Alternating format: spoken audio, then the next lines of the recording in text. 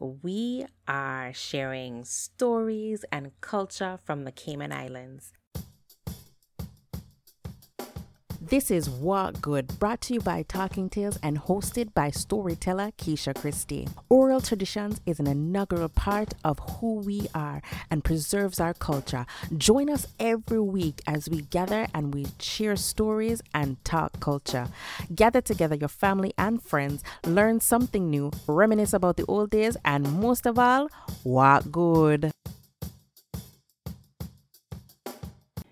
Welcome to another episode of What Good. I'm your storyteller, Keisha Christie, and in this episode, we are sharing stories and culture from the Cayman Islands. So let's get into it. The Cayman Islands is located south of Cuba and northeast of Honduras between Jamaica and Mexico. It's made up of 3 islands, Grand Cayman, Cayman Brac, and Little Cayman.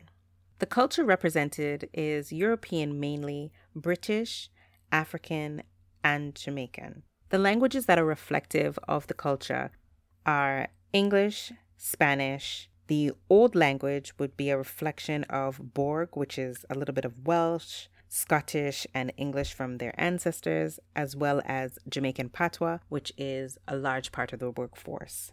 When we talk about the Cayman Islands, one of the things that Cayman is known for is for being one of the world's largest financial centers and basically known as a tax haven. Let's talk about the food. Of course, everyone knows by now that I am a big foodie, and the national dish for the Cayman Islands is turtle meat, which is one of the many delicacies on the island. There are a number of interesting facts about the Cayman Islands, so let's talk about some of the fun facts. Let's start with this one. Did you know that the islands aren't islands at all? They are a part of a mountain called Cayman Ridge, and it rises 7,500 meters at its highest point above the sea. Another fact for those animal lovers, Cayman Islands is the place where you will find some of the most rarest species in the world, and they can't be found anywhere else. And these species range from flora and fauna to blue iguanas and the like. You can also encounter an experience of underwater fairy dust. In the Secret Lagoon on Grand Cayman, one of the few places in the entire world where you can experience this phenomenon of bioluminescence. I think I got that right. But this sounds magical, literally. It's best described as underwater fairy dust, and it's caused by a single-cell organism interacting with the water, resulting in green or blue light. The pictures that I've seen are phenomenal. If you can look it up, you definitely want to take a look. And the final fun fact that we're going to share with you is that the Cayman Islands is the culinary capital of the Caribbean. There are over 200 restaurants on Grand Cayman. So whatever food you are accustomed to, if you ever miss home, you can definitely find a plate of home somewhere on the island. Cayman is also home to an international storytelling festival since about 1999. And the festival is described like this. Storytelling is as old as mankind and is considered to be one of the most ancient arts. Storytelling celebrates the art of communication, of talking and listening, and conveying information, whether it be lighthearted or profound. In Gimme Story, professional storytellers come from all around the world telling stories that illuminate their heritage, stories that explore myths and legends, stories that provide laughter, drama, and wonderment. Their stories engage audiences and stimulate the imagination. Wow, I am so excited to learn about Gimme Story, and I can't wait for the opportunity to experience it in person and maybe deliver a story or two myself. Plug. Speaking of stories, I have a few to share with you.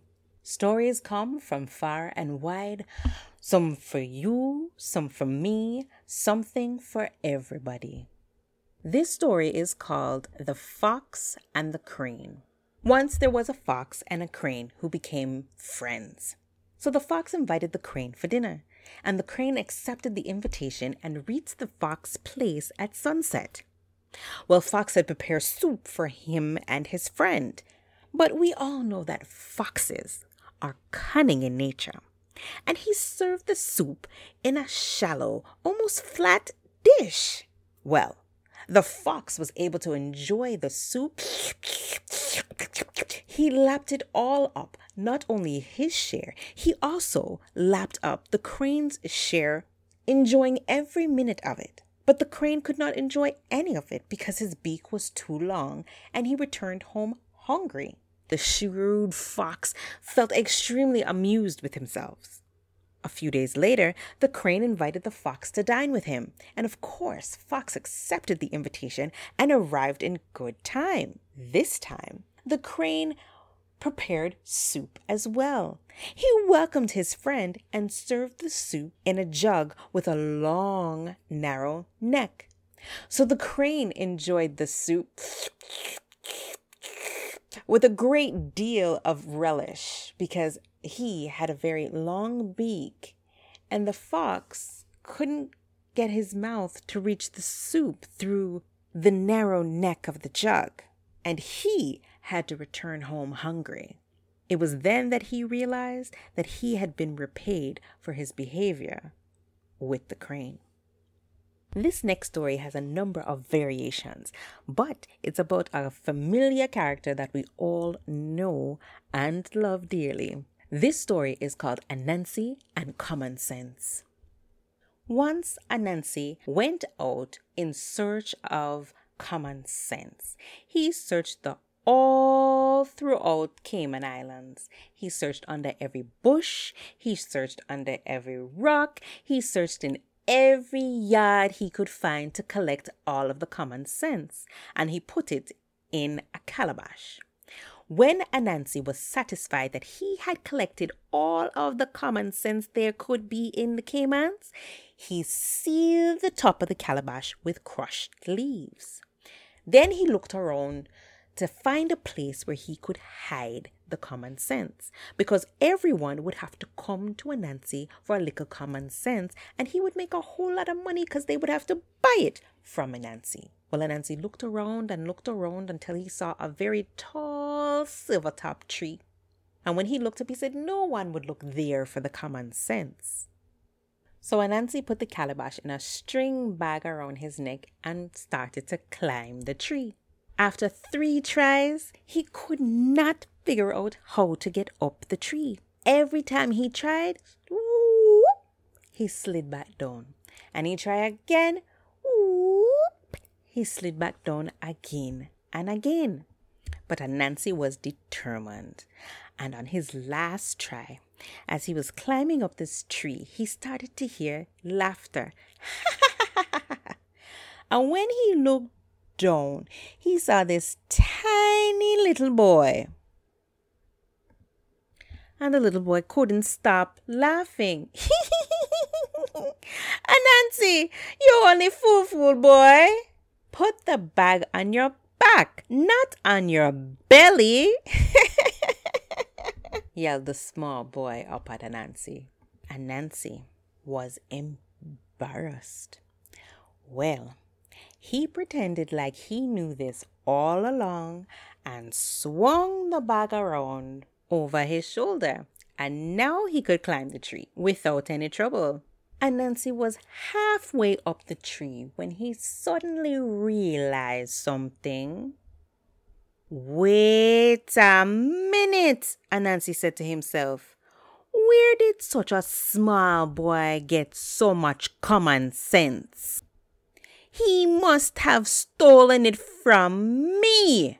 Anansi was so upset that he slid right back down to the ground, grabbed the bag from around his neck, and threw it down on the rocks.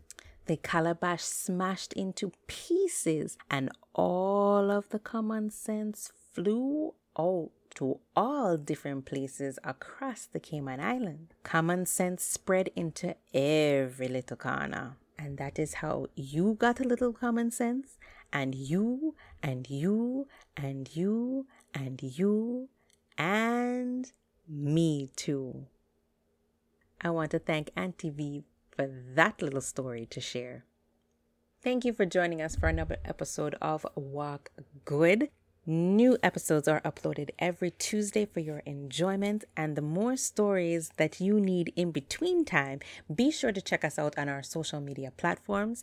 This podcast is hosted by Talking Tales, and you can find out more information by following Talking_Tales on Instagram, as well as Talking Tales on Facebook. And don't forget to check out our YouTube channel, Talking TALKIN TALES, where you'll be able to find more stories with Storytime with Keisha every Friday, not to mention the new episodes uploaded on this podcast every Tuesday for your enjoyment.